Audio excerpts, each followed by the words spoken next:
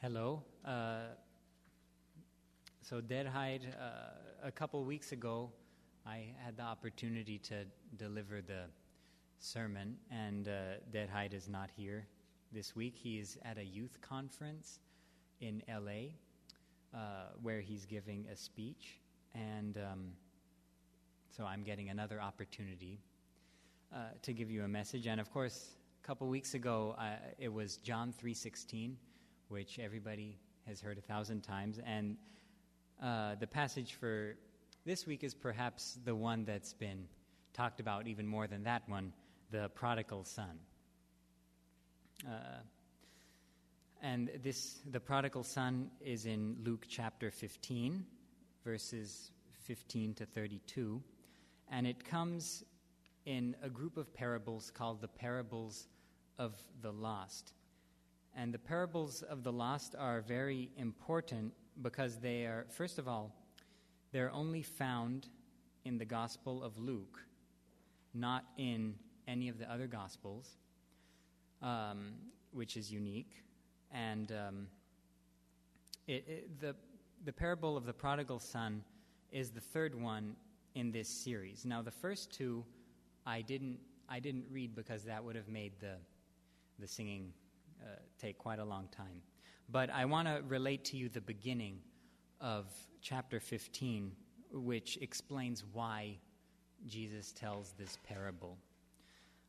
So it begins, "Now the tax collectors and the sinners were all drawing near to hear him," Jesus.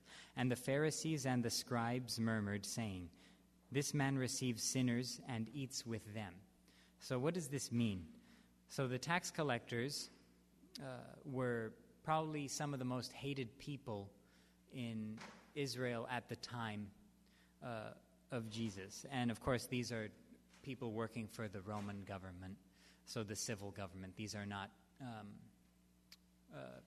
these are Jewish people working for the Roman government. And they were hated because, of course, they come and they collect people's money. And the Pharisees and the scribes we talked about a few weeks ago. Of course, the Pharisees are a group of Jewish priests and administrators who are in charge of the temple, at least some of the temples. And the scribes, of course, are the educated people, the people who know how to write. They know how to do things that most people can't. Of course, most people were not literate at that time. These are the educated people. And they were laughing at Jesus because they said, "Look, he's attracting all the terrible people in society, all the people that we hate, the people that we don't like." And they were using that to make jokes about him, to say, "Look, this guy doesn't matter. He's just attracting these kinds of people that we don't like, the scum of the earth," things like that. And then Jesus responds by telling these three parables. And I just want to summarize the first two that I didn't read before. And the first one is the parable of the lost sheep. I'm sure we've all heard this one before, but of course, he tells a story of a man, a shepherd, who has 100 sheep, and one of them gets lost in the desert. And he leaves the 99 sheep that he didn't lose, and he goes to find the lost one. And then when he finds the lost one, he rejoices. And he rejoices more over finding the lost sheep than he does over the 99 that he had never lost. And then the next parable is the shortest one. It's about a woman who has 10 silver coins, so a good amount of money. And she lost a coin. And she looks throughout her house, in her couch cushions and everywhere, for this lost coin, and then she finally finds it at the end of the day. And then, you know, when you lose money, if you lose a $100 bill, you have a lot more than that, but then you're really happy when you find it, right? And then he says she rejoiced more over over finding that lost coin than she had been happy over having the 9 that were never lost to her. And then he tells the story of the prodigal son, which, of course, I'll relate to you in English one more time. So there's a rich man who has 2 sons, and the younger son wants his inheritance now. He doesn't want to wait to receive it later. So he takes it now. He doesn't have patience, and he takes it, and then he squanders it on, parties, things like that. And he goes far away from home, and he's lost to his father. His father doesn't know where he is. He doesn't know what he's doing. And he spends all of his money, all of his inheritance, and then right when he does that, there's a famine in the country that he went to that's far away from home. And at that point, he's starving. He has nothing. So he goes to work in a pig pen. So he's cleaning a pig pen, and he's waiting to eat the scraps of food that the owner of the pigs is giving to the pigs. But then he doesn't even get that. And of course, we know in Jewish tradition, pigs are the dirtiest animals. So this is probably the lowest any person could fall, is working with pigs, right? And I guess Jesus is trying to illustrate here that all of us, at one point or another, we're like the son who has taken all these gifts and has wasted them and took them for granted, and then we're at a really low point, and that could be anybody at any time. Of course, after that, he decides to go back to his father and beg for forgiveness, because he realizes that's the only way he can live a good life again, is if he goes back to his father and begs to become a servant in his house, because he thinks he'll be disowned by his father for wasting away all his life and money. But of course, when he returns to the father, his father immediately, he was waiting for him the whole time. So his father sees him from far away, and he goes up to him and embraces him. Now, this is important because it means that his father had never forgotten him. He had never disowned him. He was always waiting for his son to return. Even though he had his other son working for him the whole time, he was waiting for that lost son to return.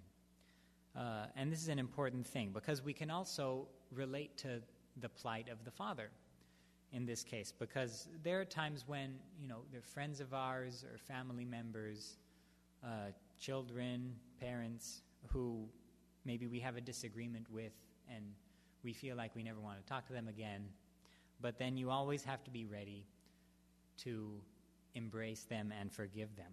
And of course, the father forgives him, and he gives him the best clothes, the best shoes, a ring, and then he sacrifices a calf to have a feast for his arrival. And then, of course, there's the important last portion where the servant tells his older brother what has happened, that his brother has returned, and they are having a feast in honor of his return. And, of course, what does the other brother do? Is he happy that his brother has returned? No, he's not. He's jealous, and he's upset, because his brother wasted he wasted money, he wasted time on sinful things, and yet his father is giving him a feast, clothes. He's giving him another chance when his brother had sunk to the lowest of the low. And the brother's jealous, and he goes to the father, and he doesn't want to come to celebrate his brother's return. And then his father comes outside, and he says, why aren't you happy? And of course he says, I worked for you for a long time, and you never gave me a feast like this so that I could celebrate with my friends the fact that I'm working so hard for you and doing the right thing. And of course we can all relate to this character as well. In different parts of our lives, we can definitely relate to any of these different people. And sometimes we are like the older brother who can't accept that someone who has wasted time is getting preferential treatment. And then the father, of course, says, your brother was dead. He was dead, kind of like dead to the family, dead to me. He was gone. I didn't know where he was.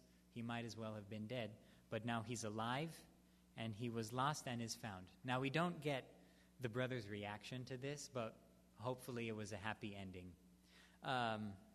Let's just fill in the blank. And it's important for us to realize that all of these characters, both of the brothers, are in the wrong here, because the older brother, he's patient, he's working diligently for the father, who probably represents God in this case. But then when his sinful brother returns and is forgiven so quickly, without any begging, he's upset and he's jealous. And that's a sin too, of course. And sometimes we get upset when people who don't work hard or they do the wrong thing, but then they ask for forgiveness and then they're forgiven. And this is an important lesson as well. And of course, just like the other parables, the parable of the lost coin and the lost sheep, we have to be happy. We have to be happier when those people who are lost and who are in the wrong, doing bad things, when they repent, when they truly repent. And of course, the gospel tells us that we have to be even happier when people who are doing the wrong thing feel sorry and they truly in their heart repent. The other day, a kid came up to me at school, and he said, Mr. Nishan, why do you give us so many chances? Like, we're trying to push your buttons, but you keep giving us chances and you're not yelling at us. Why is that? And I said, well, I know you're sorry, and I know you want to do the right thing, but sometimes it's hard, and I know you want to push my buttons. So that's why I want to give you more chances and explain to you why you're doing the wrong thing and not just yell at you, because I don't know what that's going to accomplish. And then I said, do you want me to get mad? Is that what you want? Like, is that why you keep pushing my buttons? And he said, no, I like it this way, but I'm still going to test you. And, that's fine. But we all have to, using this parable as an example, we have to have patience for those in our lives who are testing us, because we have to remember that we ourselves can be like both brothers in our lives. And there will be times when we are like the younger brother and we do the wrong thing and we think bad thoughts and we do actions that are not the Christian way. And we have to remember that we will be forgiven, and those who lose their way even more than we do, they deserve that same forgiveness that we get in our everyday lives. Because, of course, none of us are perfect. And I think that's the important lesson from this parable here. In the name of the Father, the Son, and the Holy Spirit, Amen.